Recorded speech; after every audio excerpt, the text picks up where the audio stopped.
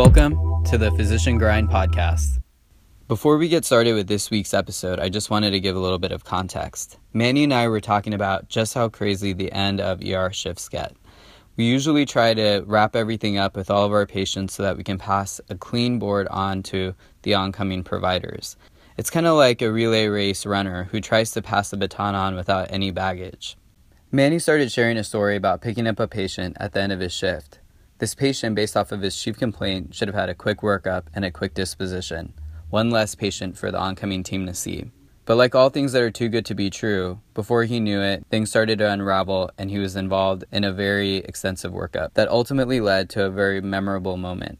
Here we go with the story. So, Manny, what is the grossest thing that's ever happened to you while on shift? I don't know if it's the grossest thing, but it's definitely the most memorable.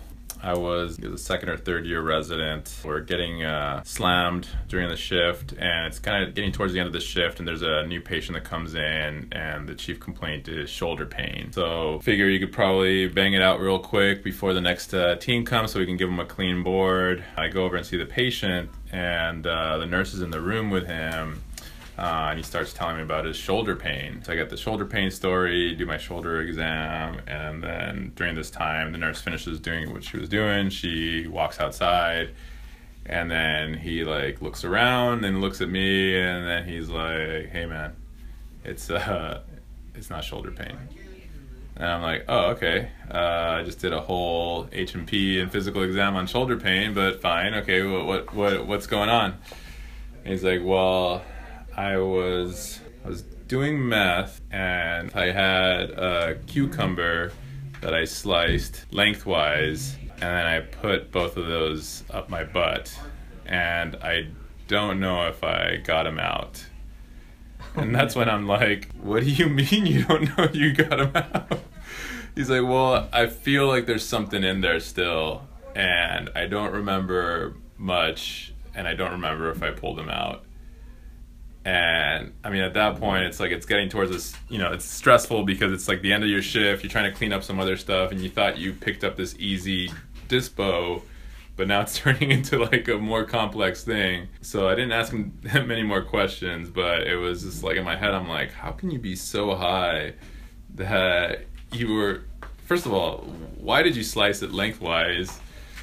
Second of all, anyways, I had a lot of questions, but bottom line, I was like, I just need to get this done, clean up my stuff. And going back to the exam, I go there, look at his butt, do a rectal exam. I don't feel anything. And then he's like, "Well, I feel like it's still in there." And I'm like, "Well, I don't feel anything. Really, for us to know if there's something in there, we have to do a procedure where we stick a long tube up and we take a look." So I went through this whole long explanation to him, and he's like, "I feel like it's still in there. And I need you to take a look because I feel like it's still in there." All right. I talked to my attending, and my attending is one of the gun-ho ones who's like, no, I do my own proctos and you can bill for them and blah, blah, blah. I started talking about all the, a lot of teaching that you don't really need at that point because you're trying to clean up your shift. Anyways, he's like, "Let's do the procto." And I'm like, "God damn it." I'm like, "All right, well, we get all the procto stuff ready. We gown up. He puts a face shield on because he's really smart, and I usually don't use a face shield because I have glasses, so I'm like, that's my eye, my protection. For those of you who don't know what a proctoscope is, it's this really long cylindrical tool that has this one end where you look through, and I'd never really used one before, and I didn't realize that to look through it, there's no extension that you can comfortably look through while you're sitting away from the person's butt. You basically have to be pretty close to the butt. So I was like, all right, well, I guess we're doing this. So we lube them up, let the patient know, and then I start putting the proctoscope in, and it actually went in pretty easily. Wasn't that hard. But when it came time to take a look, as I'm putting my face closer to the patient's butt, I just hear a little and I swear I felt a little breeze on my face and my glasses started to fog up. It's one of those moments where you're like, man, I can't believe I went to school for 11 years to be able to have somebody just basically fart in my face. But didn't find the cucumber. Long story short, I ended up having to sign this patient out to the next oncoming team because he's like, I still feel like it's in there. he was being very adamant, and I talked to my attendant, and he's like, well, I guess we should get a CT scan just to make sure there's no like obstruction or anything like that. Anyways, I follow him up the next day. It turned out there was like nothing there. The patient just ended up being like AMAing or something like that. I don't know, but So you crop dusted your face and then decided to deuce out? basically, yeah.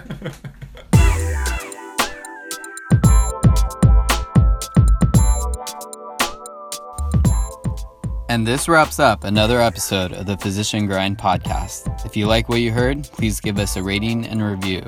The Physician Grind podcast is a forum where healthcare providers can share stories. If you have a story you'd like to share, email us. Our contact information is in the show notes. Thanks for listening.